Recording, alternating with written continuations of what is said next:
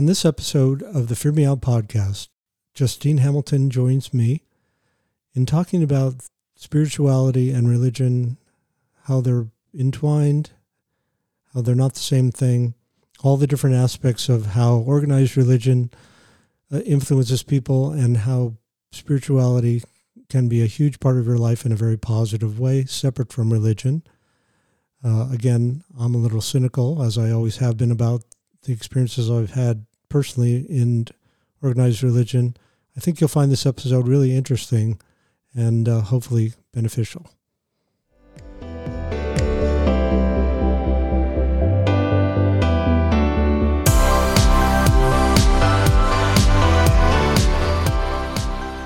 There are two basic motivating forces, fear and love. When we're afraid, we pull back from life. When we're in love, we open up to all that life has to offer with passion, excitement, and acceptance.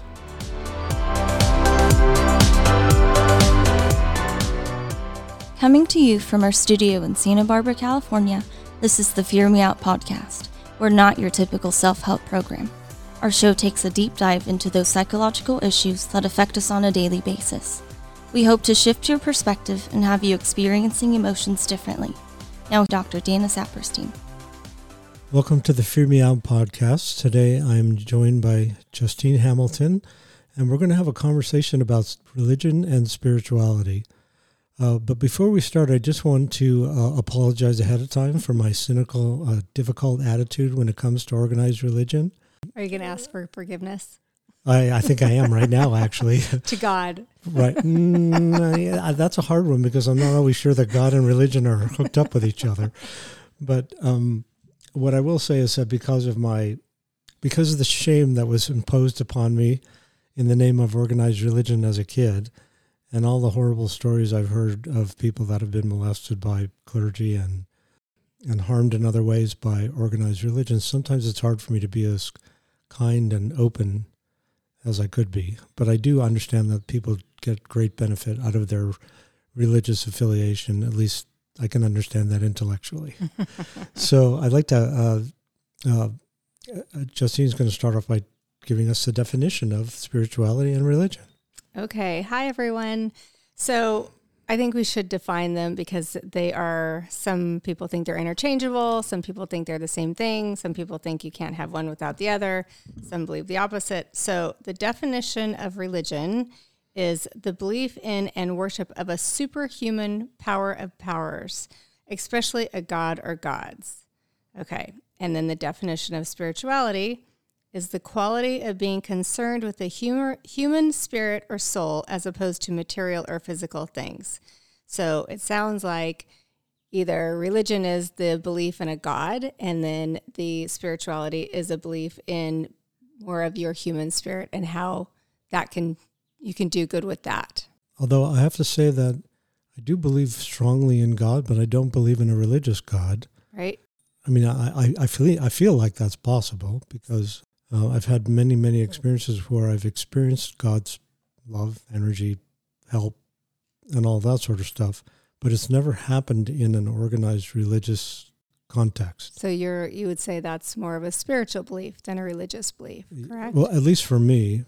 Well, up until I was probably in at least my mid-30s, and I know I've said this before, but when somebody asked me if I was religious, I would say that, yeah, I'm an antagonist. That's my religion. Mm-hmm. Not an atheist or agnostic, but antagonistic. and mostly that was born out of the pain of being forced as a kid to go to Hebrew school and have a bar mitzvah and all that stuff. Yeah. And I can't even tell you how much I hated it. Yeah. It was horrible. Because I figured, why would you want to go to school after regular school, right, when you could go play baseball or have fun with your friends? So I mean, I think even probably the most religious kids don't like going to church during the week, let alone maybe on Saturday or Sunday. Yeah, it was horrible. Yeah. But on top of it, my parents, when I would beg them not to make me go, they would say to me, "This is the only thing we ever ask of you." That's from our episode of Shame. Exactly. That's how that works. So I remembered feeling like I got punched in the stomach. Yeah. But because I was stubborn, I'd say, well, ask me to do something else, not this. I beg of you. And then they would bring in the superpowered weapons and they would say, you got to do this for your mom. Oh, yeah. Yeah. Right? We never ask you to do anything. Do this for your mom. Why didn't they say God? No, had nothing to do with that. I mean, it was really, truly a function of the fact, I think that my parents grew up in an incredibly anti-Semitic world. Mm-hmm. And, they suffered terribly as children. Right. I think my mom had her nose broken a couple times. And What do you mean? Had her nose broken by anti-Semitic kids? people that threw rocks at her because she was Jewish. When she was a kid or when she was an adult? When she was a kid. Wow. So they had some pretty awful experiences growing up. Plus, I'm certain that half of my relatives or more died in the Holocaust. So my parents really identified as being Jewish, although neither one of them had a spiritual bone in their body. Isn't that funny? There was no sense of gratitude or feeling of any kind of connection to God. It was more, at least in my dad's grandiose view of the world, that Jews are like the chosen people and that everybody should know that Jewish people are superior to everybody else. And then he would give me a litany of all these really famous, powerful Jewish people in the world.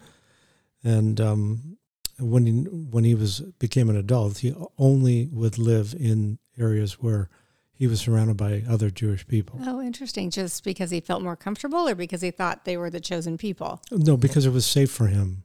Out of safety. It was safety more than anything because as a kid, he had to experience all kinds of horrible stuff. Yeah, that's terrible. Yeah, and worse for my mom even than my dad.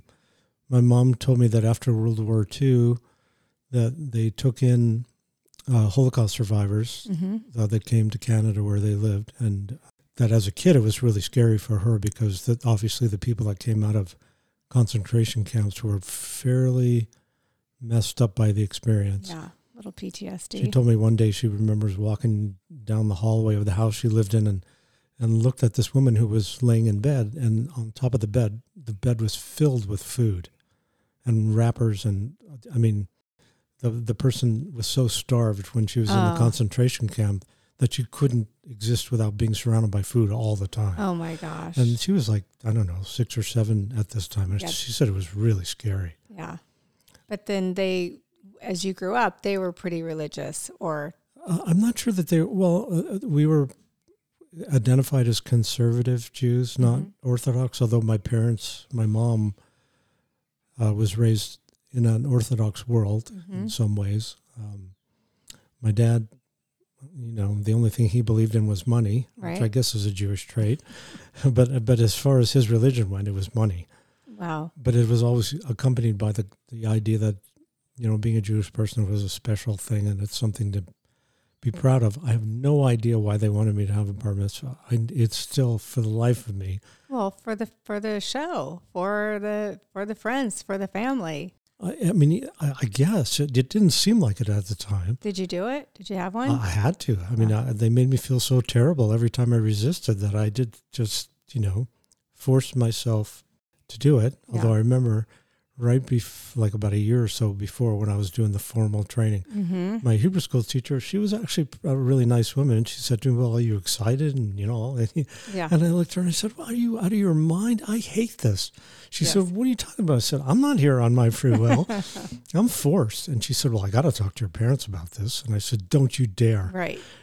You'll just never see me again after my bar mitzvah. I'm done with this crap. That's so funny. But I got to do this because my parents are forcing me to. I don't have a choice. Yeah. And so let's just let it go with that. Yeah. I don't think she was particularly happy about that, but, and the only time I went to temple again was for my brother's bar mitzvah. Although, because I was a mischief maker, I got him high for the first time on his way to his bar mitzvah. Nice move, Dana. Which I laugh about. Yeah. He doesn't think it's funny. Well, it's funny because I grew up Lutheran and, I think it was sort of just a time, and I grew up in the Midwest. And so you spend a lot of your time, your whole social life sort of revolves around church. So I didn't go to a lot of bar mitzvahs, bat mitzvahs. I remember the first Jewish girl I met in first grade, Ruth Hammond, which is so funny. I wrote a little story about her. But I've only been to 1 or 2 bat mitzvahs, bar mitzvahs in my life. And I'm going to one next month. And I'm so excited because I see how excited the family is. I see, I don't know, the tradition and the community and the closeness around all of it. I think it's wonderful. I think it's, I grew up and I had to get confirmed, and like you have to Matthew, Mark, Luke, John, Acts. You have to learn all the verses of the Bible. But it's not the same thing. There's not the big, just such a strong emotional community feeling like there is around the bar mitzvah or bat mitzvah. And I think that's amazing. So I don't, for me, it's more about like, I love so much that it's not a religious thing to me. It's just, I love the community that this religion, kind of pulls forward through these acts. And so I'm excited. Well, it's fun. Yeah. I hope you have a good time. Yeah, well, I'm sure I will. I'm not having to pay for it either, so there you have go. a good time. The only time I've been to temple as an adult, I thought to myself, I should go and see what it's like, just to try to have an open mind. Yeah. I picked the wrong Friday night service to go to. Because the rabbi was giving a sermon on the Jews being the chosen people and how much more superior Jewish people are than everybody else. Okay, that's not nice. Well, and I sat there and I thought to myself, oh, this is so fucked up. Did your dad write? This is why I hate this shit, because why do we have to be divisive? Why does everybody have to think that their way is the right way? And I know. And that everybody else is, misled in some... It doesn't feel right. Well, it sure didn't feel right to me, because I got up and left right in the middle of the thing, because I just thought, this is why I hate this fucking place. Yeah. And I'm never coming back here again. No, well, what sort of religion tells you that you're better than someone else, or that, Every religion, as far as I can tell. Yes. Right. In different aspects. But that is the most unspiritual, unreligious thing that you can do. Well, that was my feeling. But again, I'm very cynical because of my experience and because of the very sad things I've heard that people have had to endure in the name of organized religion. Yeah. Well, that's happened a lot, right? Especially in the Catholic Church. I mean, sadly, as somebody who specializes in drama, I hear a lot of terrible things. Yeah. So it's certainly not helped me be more open-minded. And you hear terrible things of things that were done to people, or you hear terrible things of how religion has made people feel? I would say both. I mean, I worked with a fellow he and his two brothers were molested by the same priest. Right. I knew somebody whose girlfriend committed suicide because of they were Jehovah's Witnesses, and she was going out with a fellow who was not a witness, and the family was forced to disown the daughter because she was not cooperating with their doctrine. And so, sadly, she took her own life because she felt so abandoned. Right. And in my mind, any religion that forces you to choose between your child or the religion, I mean, I'm sorry, but there's something really wrong with it. I agree. Yeah, that I don't know how often that happens, where people really are divided by it, and it's really sad. At the same time, I don't think I'm as cynical as you are. Right. I'm not. I wouldn't say I am religious now. I grew up, like I mentioned, going to church every Sunday, but it was more just it was what we did on Sunday mornings. For me, it was a way of life. And if I can learn good things about being a kind person and a good person and helping others and not coveting someone's wife or whatever, those are great lessons to have. And so I think that if you can go through religion and pull out all the good parts that make you be a better person, then it's done its job. But when it's devising people and it is making you feel shameful, which I think is a big part of religion, I always have a hard time with, like you had mentioned, like the clergyman, or, you go and you confess your sins to this man in a box, and that on top of all these cult leaders that have happened over the last, 50, 60 years that are no better than anyone else. And usually what happens is, the more power they get in the name of religion, the worse they become. And then it affects a lot of people. And so it's just, I don't know, the perfect religion is spirituality. Well, now you're preaching to the choir. Yes, yeah. That certainly wasn't my experience until I, and again, in previous podcasts, I've talked about how sort of God came into my life in a really powerful way. It never would have happened if I needed it to happen in a religious setting. Yeah, right. Because getting me to go to church or temples, like, I'd rather go to the dentist. Yeah. They need to have a new word for spirituality. It needs a rebrand. Yeah. Because, when you say God, I automatically think God and heaven and Jesus and Mary and all of that. Right. But when we say spirituality, I think that term can also be confusing because, the definition that I just read talks about you just believing in just human emotions versus, a God or a person. But spirituality can be everything at the same time. Like, I feel really spiritual when I'm going for a walk in nature and I am present and I'm listening to the birds and I'm looking at the leaves and I'm feeling my feet on the ground. That to me is a spiritual experience. I don't know if it makes me a spiritual person, but there are so many people that think that if, I'm going to meditate and then, I'm just going to let things come as they are and, whatever. But at the same time, they go home and they kick the dog. That's not a spiritual person. Right. So it needs a little rebrand of like, can we have a religion that is spiritual? Do you know what I mean? Uh-huh. Yeah. I mean, can you do that, Dana? Can you help me with this Well, mission? I'm not sure how to do that because a lot of people really enjoy connections with other people in a spiritual context. Like, they like the feeling of maybe being at a church service or whatever, Right. not necessarily because of the message, but just the feeling 100% of sharing that with other people. I'm not that kind of a person. I don't feel the need to connect with other people in a formal way. Yeah.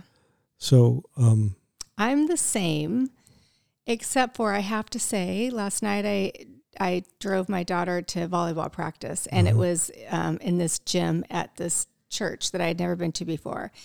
And I don't care what religion it is, what building it is. Every time I walk into a church, that energy is different. It feels different to me. It's a serene thing just comes over me, and it happens every single time. I used to go to a church, and only because, and I didn't really, again, they talk about Jesus and Mary, and I don't know, like no one else knows either. I don't know if that's, really the truth or if just some made up story. But I went to this church pretty frequently because the presence of the minister was so powerful, and you just felt like God or whoever put her in this room, and it changed sort of the energy around the room. It changed me. I felt such peace, and I would go there and I would just be there to be in this beautiful room and feel her presence, and not even really. And then she'd start talking about, she's doing her job. She'd start talking about the Bible or a Bible verse. I'm like, that's when I would just start zoning out because I don't know if I really believe that. But she definitely had, again, a spiritual presence for me. And I think probably for a lot of people, because she literally took this little church that no one was going to anymore to packing the pews immediately. And unfortunately, she's left our community. But she brought in a lot of people. So I could see who people that are into sort of the community of religion, et cetera, I could see how she would be a big draw. And then once again, it goes back to these are just people. it comes back to... They're just people. She's just a people. person. She's not God, but they end up getting put up on this pedestal. And if she wasn't a great person, bad things can happen. And that's what we've seen with cults and the Vatican and everything else. So part of the reason why I wanted to do a podcast was to sort of introduce people to the notion that if you want to feel connected to God in a really powerful way, the most effective way that I've been able to find is through your intuition. Right. Tell us about that. I've not necessarily heard that in any religious philosophy, although I have to be honest, I've never read the Bible. I've never read the Quran. I'm not familiar really with anything other than things I've heard in passing. Mm-hmm. So I don't know whether it says any of that in the Bible, but people always say to me that they pray and they, are looking to sort of get an answer, but they tell me that they never get it. And I said, well, what about your intuition? And most people, it's never occurred to them that that might be one of the ways that God, higher self, whatever you want to call it, right. Spirit, speaks to us and connects with us. Through your intuition. Uh-huh. And so again, it's just about getting quiet and listening. Well, first asking and then listening. Because again, it's hard for me to imagine that God would impose anything on anybody. Mm-hmm. Because how would it be God if it's an imposition? But that's what happens, right? When a child dies or a husband leaves or someone's, struck down, or people always say, what kind of God would do this? Right. Well, same with earthquakes, what we call acts of God. Right. Earthquakes and tornadoes and all of that stuff. I don't know. I guess the way I rationalize it is that God has influence, but does not have the ability to control anything. So who's controlling that? I don't think that anything. I mean, look, if I build my house on an earthquake fault, and then there's a big earthquake that destroys my house, how does that have anything to do with God? Well, I think that people that believe God did that to teach you a lesson. To teach me not to build my house on a fault? Shouldn't I know that better ahead of time? No, I mean, I think we probably should have brought a theologian in here because you and I are just... But I think it's about life is, life is a struggle. And God has said that life isn't easy and things are going to happen. And I don't know why either. But if you choose to live in Oklahoma as an example, and a tornado comes and tears up your community. Yes. How does that have anything to do with God? That's your choice to put yourself in a dangerous environment. This is when he gets really cynical, people. Well, yes, but then you go on the news and you see those people in Oklahoma going, well, it was God's will. Exactly. And yeah, I don't know either. But there is some force. I have no idea what it is. And it could just be, natural disaster. Right. But somehow we all got here. Yes. And we need some smarter people in the room. Well, the only thing I can go by in my own personal life is experience. Mm-hmm. Because anything other than that, to me, is sort of what I might call blind faith. Yeah. Because I'm a hard sell, and the only way that I'm ever going to believe in anything is if I experience it myself. Yes. And I do believe I've been fortunate enough to experience the influence of what I call God in many, many powerful ways. Have you told that story? I mean, I think I know that story a little bit, but have you told the story on the podcast about how, not a believer at all, and then basically had to get hit over the head by... I did in a previous episode. I mean, again, it happened in a way to help me understand trauma that I didn't remember. Yeah.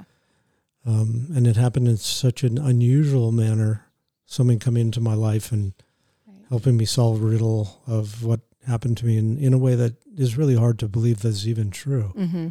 But I do remember waking up the next morning thinking to myself, my world just turned upside down. Wow, that's pretty powerful. Yeah, I mean, Sounds for like me a God especially, move. for Mr. Cynical here, to go from absolutely using all of my energy to make fun of people and to denounce the notion of God and spirituality, to waking up the next day thinking, I've been wrong about this my whole life, and that really God does exist, and if I'm willing to tap into that and surrender myself to it, it can certainly change my life and help the people that find their way into my world. And how did you figure out how to tap into that?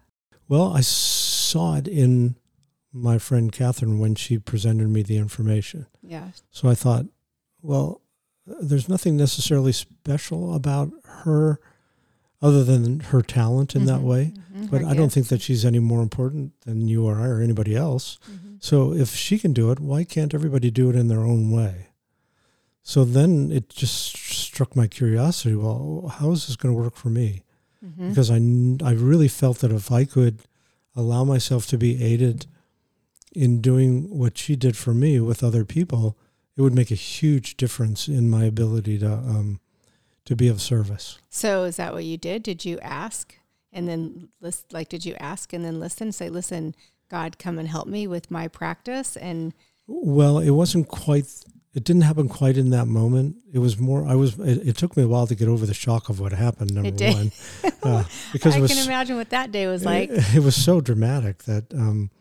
were you just dumbfounded for... Completely beyond, because I just was, to have your belief system so drastically changed in a way that even somebody like me, who's super stubborn and a real hard sell, to wake up going, oh man, everything's different now. Mm-hmm.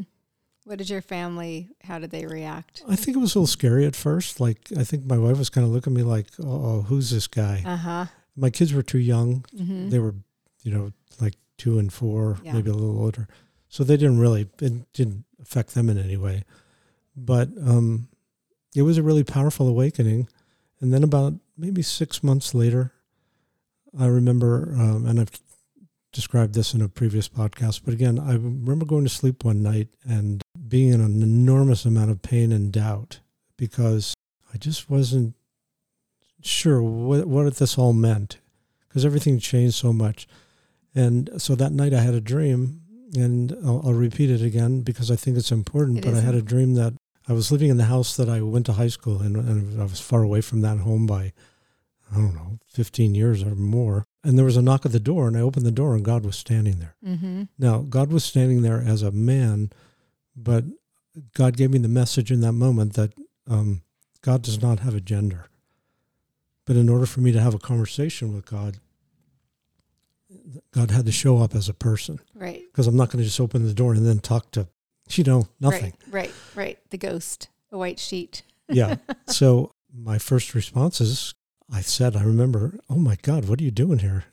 And God said, well, I came to answer your questions and help you understand what my purpose in your life is. You remember all of this super, super vividly. Oh, it's as clear as if it happened when I was wide awake. Right. And I'm not even sure if I was awake or asleep when this Mm-hmm. happened because it was so stunning. Mm-hmm. And I said, okay, I'm here. I'm ready to listen. And God said, well, I came here because I could see how much pain you were in. And I just wanted things to be as clear as possible so that you would know if you choose to have me in your life, this is what I have to offer you. Right. So the first thing that God said to me was, I'm here so that whenever you need to feel loved, all you got to do is think about me and you will feel loved, because what God is love.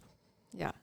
The essence of love. And I thought, well, that's pretty cool. And then, God said to me, the only time you don't feel is when you turn away from me. Because I never turn away from anyone. So if you're willing to keep connected to me and anytime you need to feel loved, I'm here. And I just thought, that's pretty cool. I like that idea. Yeah, that's pretty basic. Very nice, very basic. Yeah. And I said, okay, is there anything else? And God said, yeah, human beings have a really hard time with forgiveness. And it really gets in the way of how we live in the world. So part of my role in your life is to help you garner forgiveness from the people that you've hurt, to help you forgive the people that have hurt you, and to help you forgive yourself. Mm-hmm. Because forgiveness, the lack of forgiveness really interferes with our sense of well-being.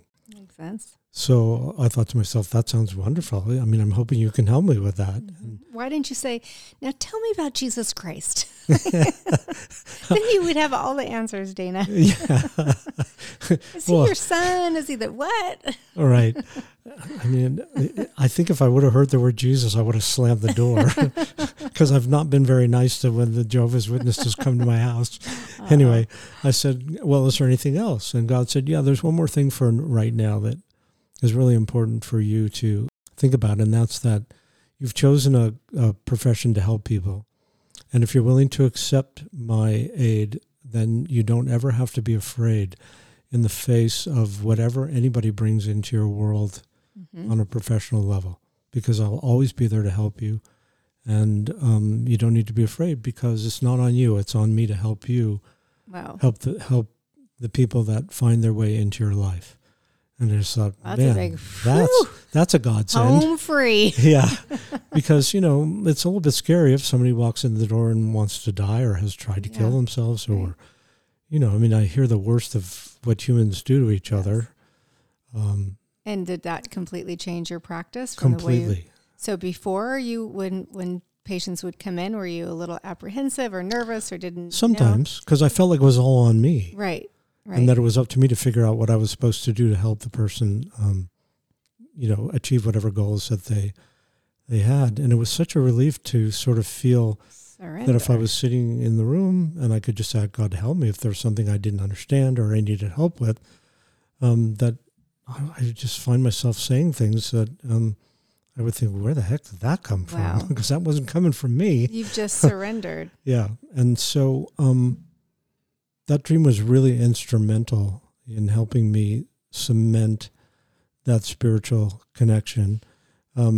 Right before God went away, I said, God, can you just wait here for a minute? I want to go get my wife because I want to introduce you to her. Yeah. So I'm running in that house screaming, for my wife to come. And she comes to the door and God's not there. Right. And again, the message I got was, it's not your doing to help your wife find me. Your wife will do it on her own.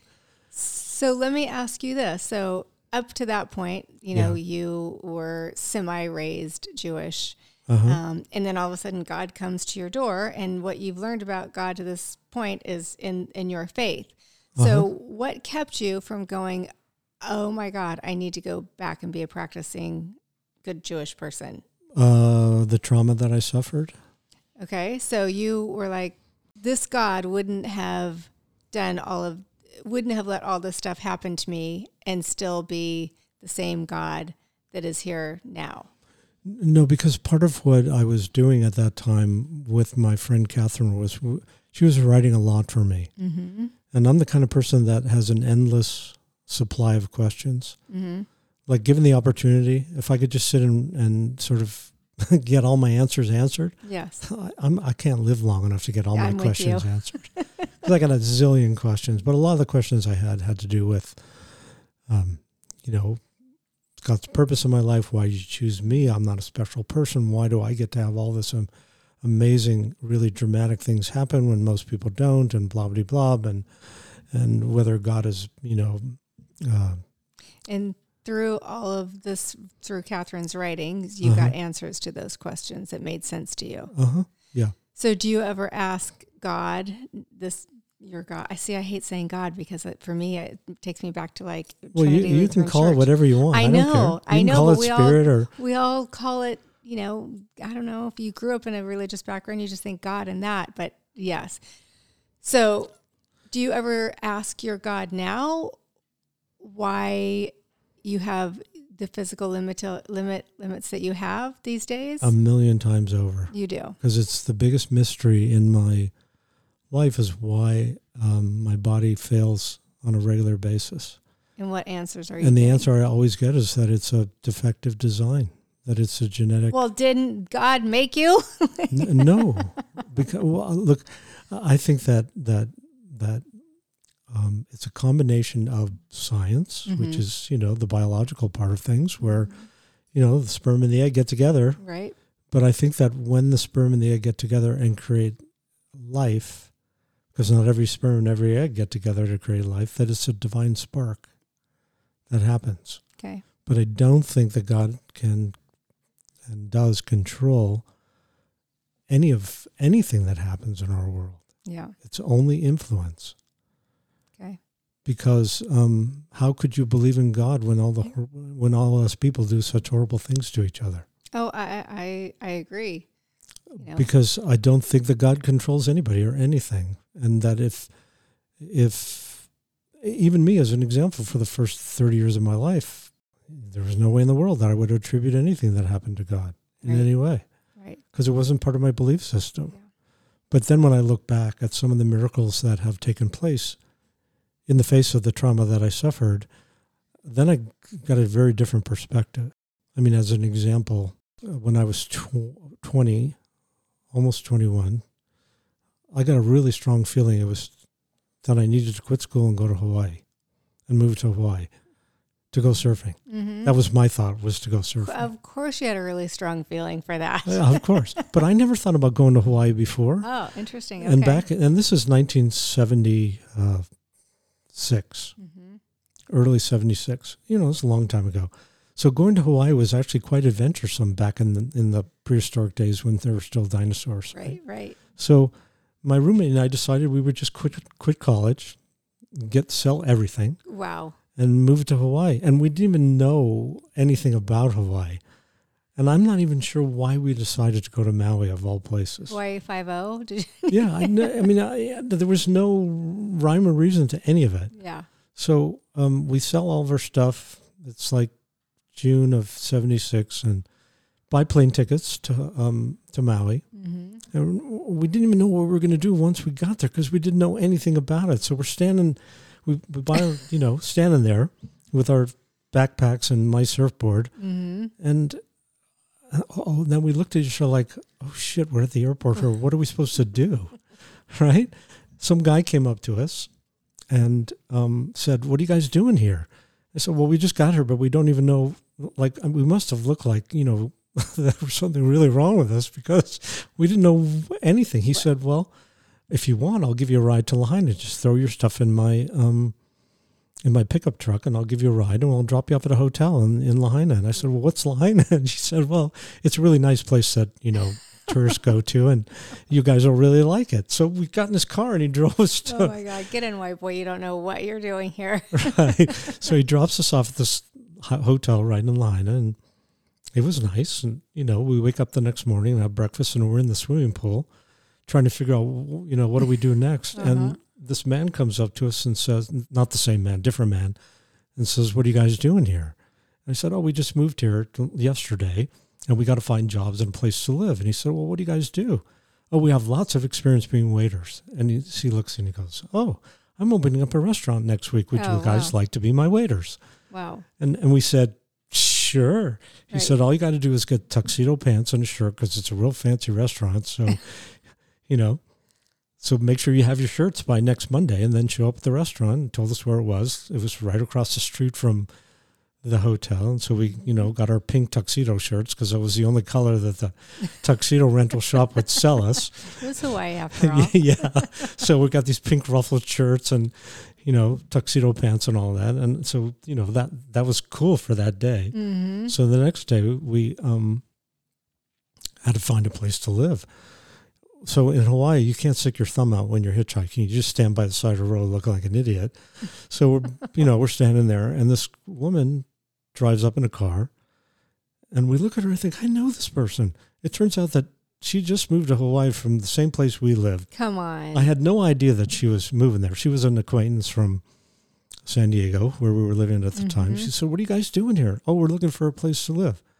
Oh, well, come with me. My next door neighbor's moving out next week. Wow.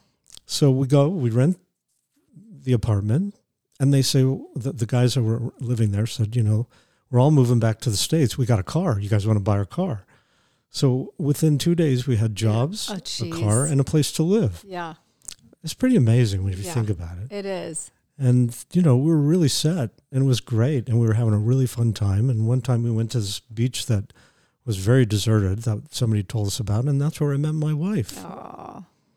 And so it was all, in my mind, when I look back, everything was paved. Yes.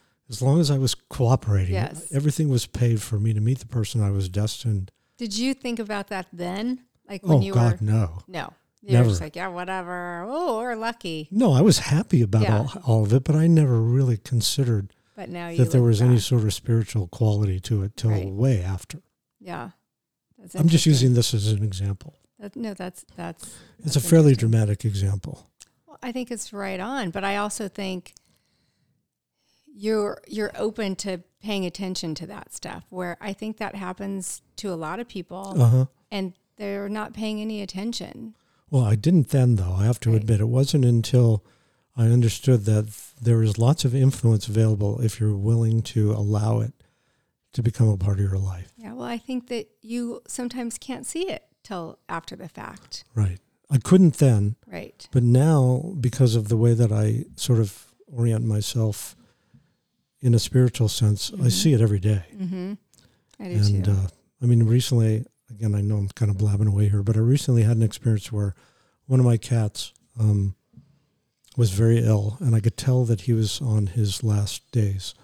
But I didn't want to prematurely put him to sleep because of my fear that he was in pain. Mm-hmm. So I woke up one morning, and it was horrible because I love my little cats. And so I was going for a walk at the park, and I was listening to music, and the song that came on was a song, and the lyrics of the song were "Free, free, set them free." And at that very moment, I looked down, and there was a chalk drawing on the sidewalk of a clock, and over the top of the clock it said, "It's time." Oh my gosh. And just before I saw all of this, I asked God to help me distinguish between the fear and my intuition. Yes. And then That's I knew. Powerful. I mean, who gets messages like that? Well, It's like, it was so dramatic. It's very dramatic. And you're, like I said, you're paying attention. I think that a lot of people don't. They're just going through the motions and not being present and not looking for the messages. Right. And, this sounds kind of mean, but maybe even religious people, because they're so caught up in like, my religion's the right way, my God's the right way, I know what I'm doing, we're in a perfect little package here, that they don't open up their heart or their mind to anything else, having that sort of intuition, or thoughts about what's really going on. So it's just interesting. I also, it seems to me that religion is sort of on the wane and spirituality is on the rise.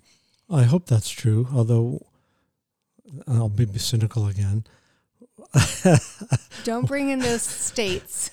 Well, when I see that the born-again Christian community supports somebody like Trump, yeah, it makes me lose all of my faith in organized religion. I agree, but that is a small group of people versus, I feel like, all the young people that are just much more in tune with spirituality and the world and thought processes, and aren't just like you and I were like, nope, get in the car, we're going to church, we're going to temple. Right. That they're just a lot smarter about it all. And so I don't think they're so quick to buy in to like, okay, this is God and Jesus and, this is how we're going to do it. Where on top of the fact, because there's so much sort of sadness and anxiety and depression in our world right now, probably more so than there ever was before, they need spirituality. Like, it's going to help them.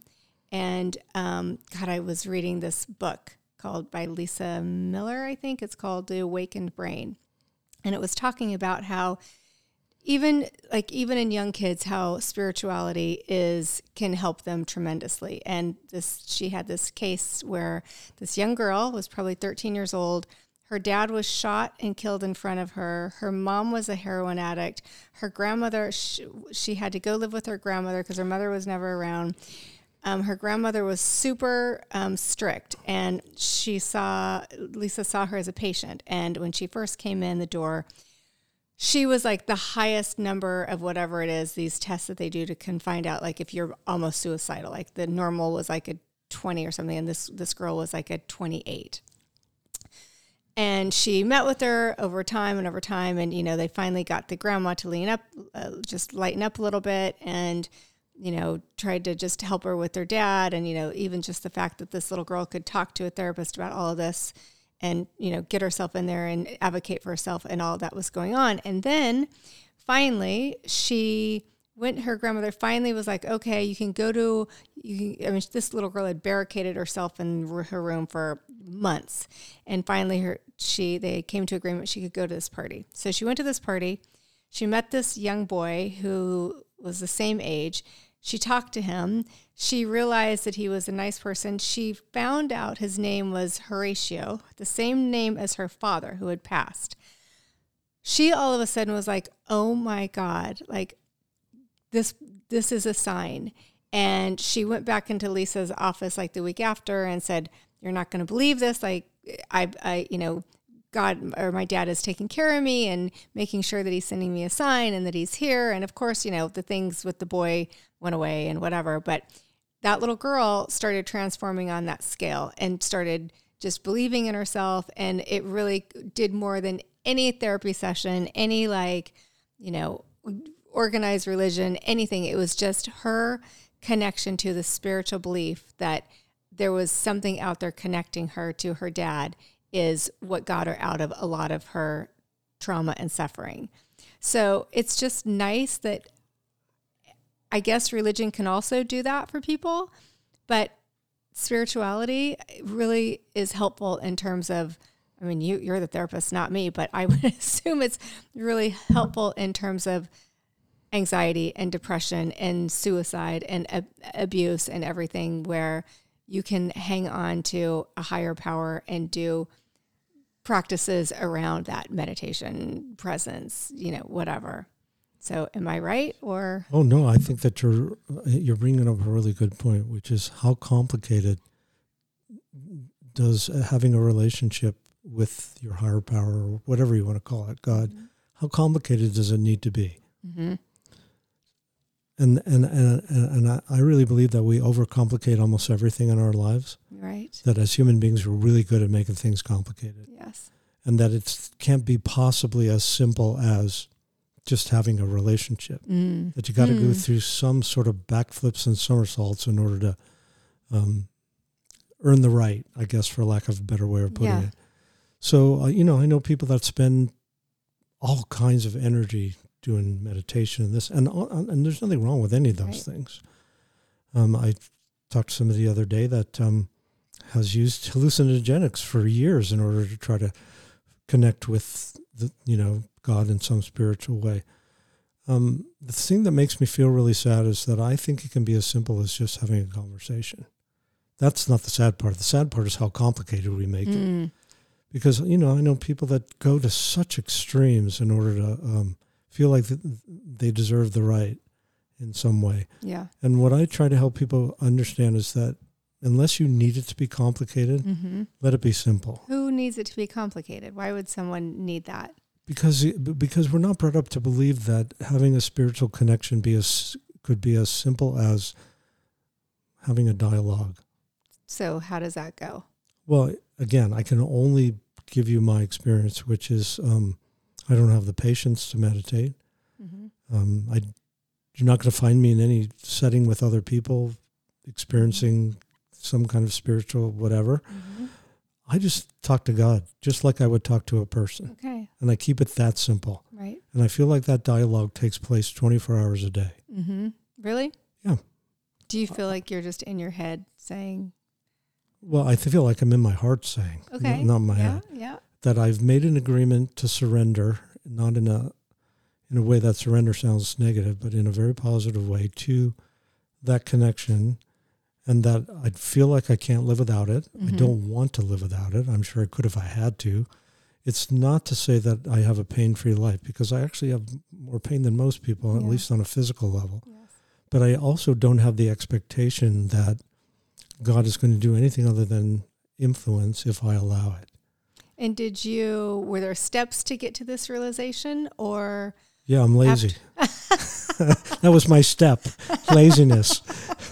And I really do believe that it's as simple as just asking and talking. And sometimes I get songs that play in my head that have messages in them. Sometimes it's something I see, like when I look down and see a clock that says it's time. Yes. But you're paying attention to that. Yeah. And I think that's where the rub is, where I think a lot of people aren't paying attention to that. Right. So would you suggest the first thing is to ask? Is asking. And again, I don't want people to believe anything that I'm saying without having their own experience. So the first question is, okay, God, how do I know that you're real? Yeah. How can I trust that this guy's not a lunatic, if we're referring to me, and just making this shit up? I mean, the only way to know if it's real is by having experiences that show you that it's real. Right. And I think attention. That's not going to happen against your will. Right. Because then it's not God. Right. So asking, I think, is really important. And the hardest thing is being a little bit patient while this starts to unfold. Because most of us don't listen to the whisper.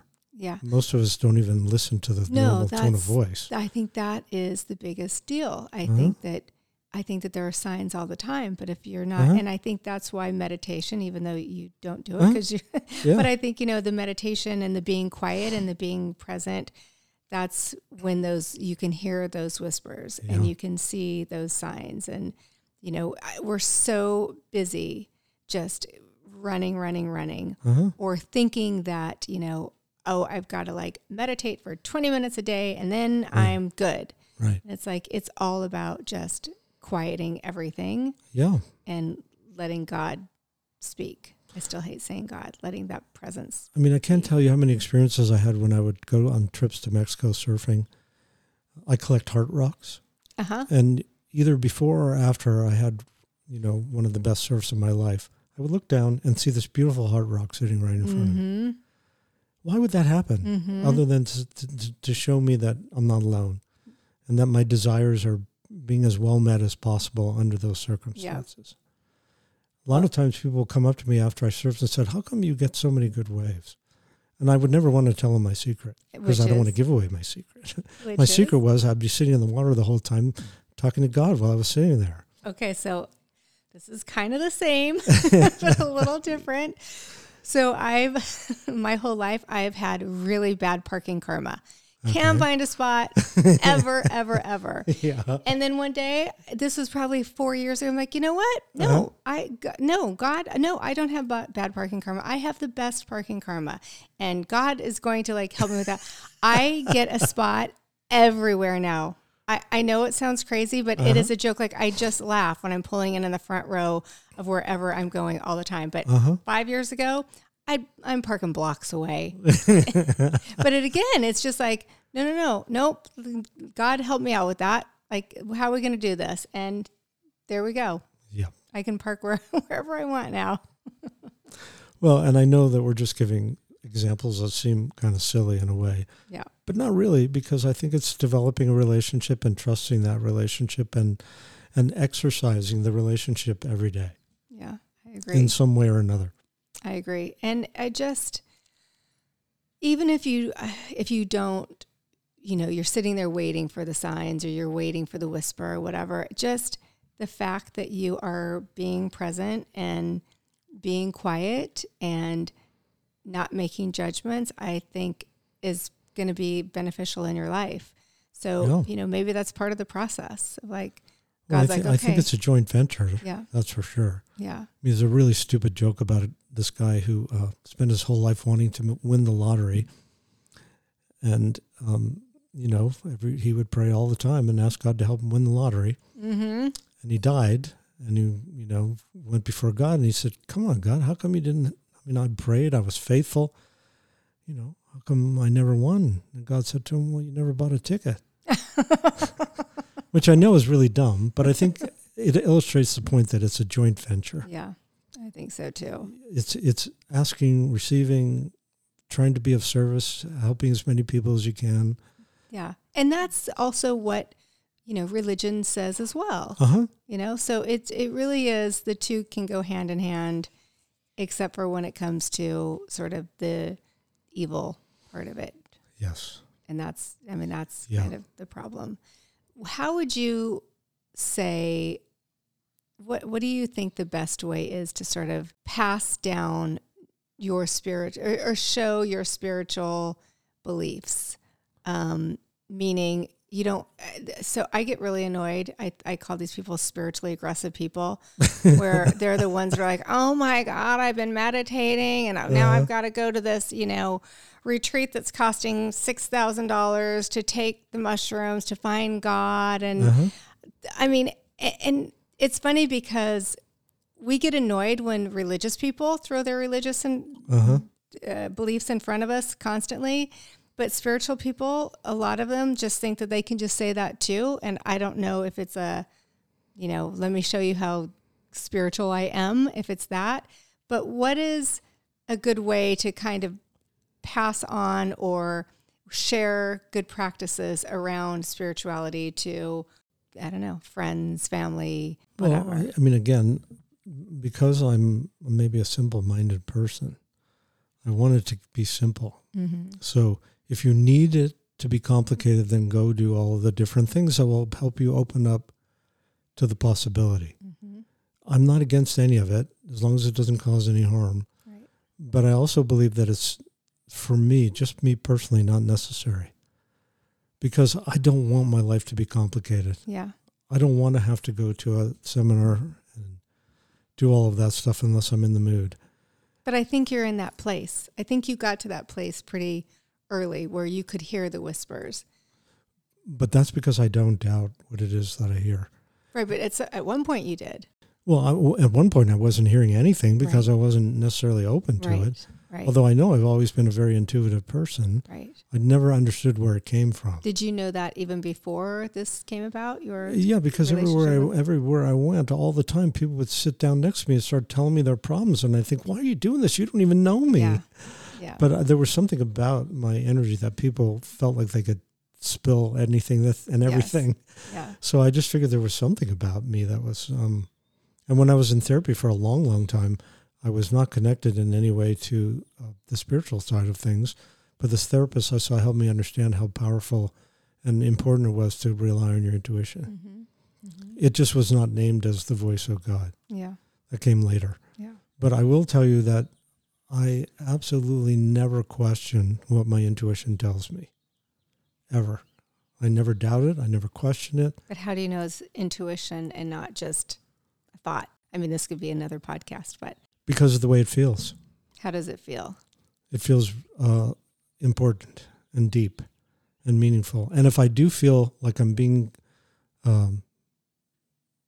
confounded by my fear, that's when I ask. Like I did when I was in the park and I was feeling scared of making a decision prematurely, and I could not tell the difference between my fear and the intuition that was telling me that it was time. Mm-hmm. I asked for help because I did straight out say, okay, God, I can't tell how much my fear is influencing what I feel inside.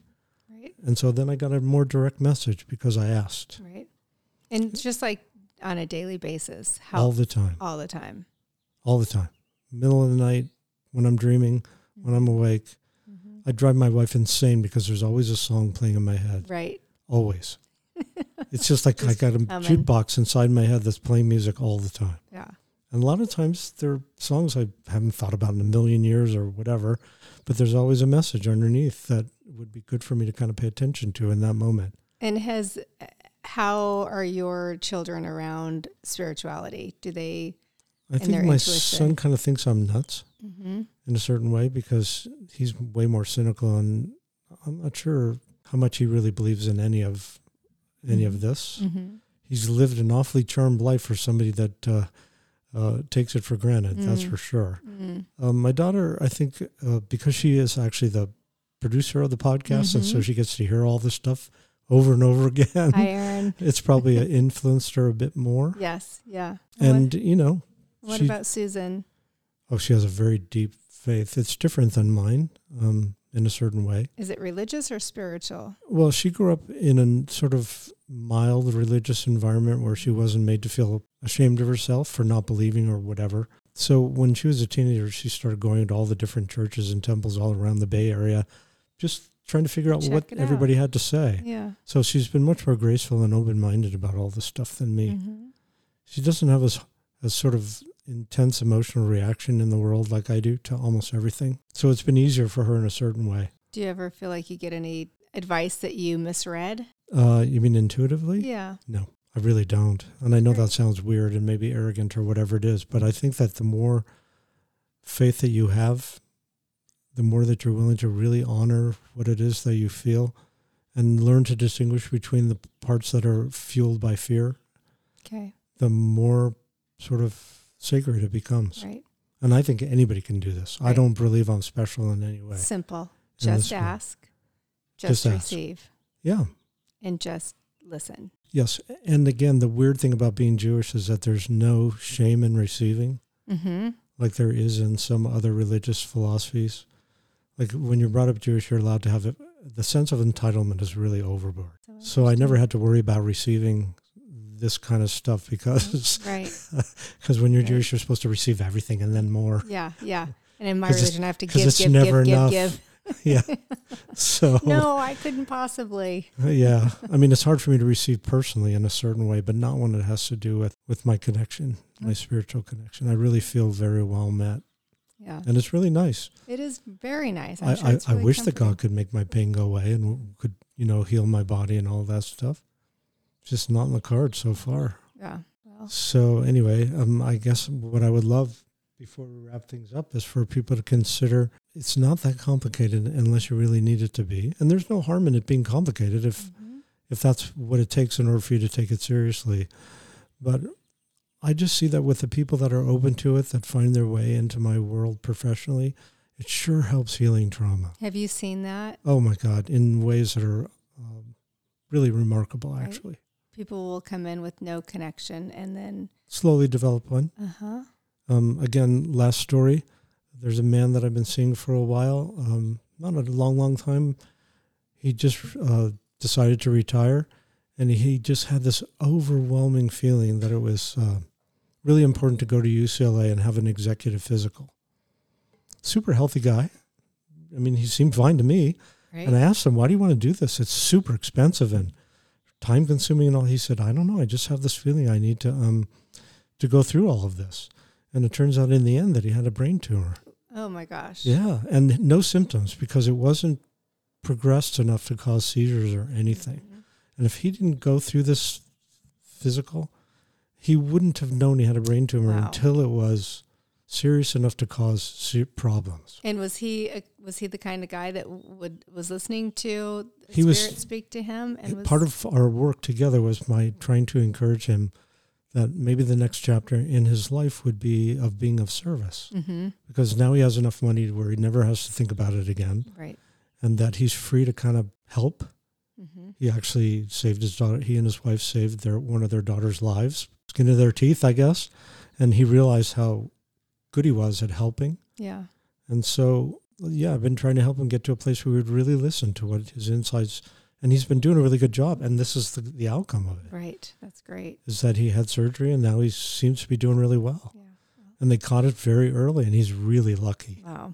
That was a very important sign to listen to. And that's just an example. And it sucks to have a brain tumor. Obviously, he's not happy about it, but he's sure happy that he listened to what his insides were telling him about getting a physical when there was no real reason to do it. Right. Again, another example. If you're willing to listen, I think there's a lot more available to be of influence because it's only influence. Yes. Yeah, because then you're going to make up your own mind of what you want to do, or if you even want to listen to it. Because you may not wanted to put your cat down. Right? Well, I didn't want to, obviously. Well, I know, but then, I'm assuming you did after you got all the signs, right? But you could have easily just been like, oh, I didn't see that. Nope. Yeah, and I'm only here because I've been given fair warning at times when my life was in jeopardy. Yeah, I agree. So I've learned that the most dramatic ways possible, but that's because in order to get to me, it's got to be dramatic. Yeah. Well, we're here on this planet for a short time, so let's get all the help that we can get. That's why I look at it. Yeah. There's no harm. Nope, there's no harm. At least it doesn't seem like it to me. No, especially if it's as simple as just listening and being open and asking. Yeah. And I'm hoping that at least a few people will listen to this and think, okay, maybe it doesn't have to be as complicated as I've thought. Yeah. I think that's a great message because I think that people do overcomplicate it. And I think, like everything, as you said, we're overcomplicating everything. So you read this and they say, oh, you need to meditate. You read this and you need to go on a 20-day ayahuasca thing. Like it's just, no. Let's just ask and listen and be present. Yes. And again, the most important thing that I have to say about all of this is that I really don't think I'm any different or special than anybody else. The only difference is that I listen and I treat it as though it's sacred. Yeah. And I think that helps a lot. I think so too. I think it's obvious. Well, thank you so much. I really appreciate it. Once again, you joining me and us having this good conversation. Yeah. Thank you so much. We appreciate our listeners and are interested in your comments and suggestions. Feel free to email us at fearmeoutpodcast@gmail.com. If you are interested in becoming a sponsor for this podcast, please email us at fearmeoutpodcast@gmail.com. Thank you for listening. See you next time.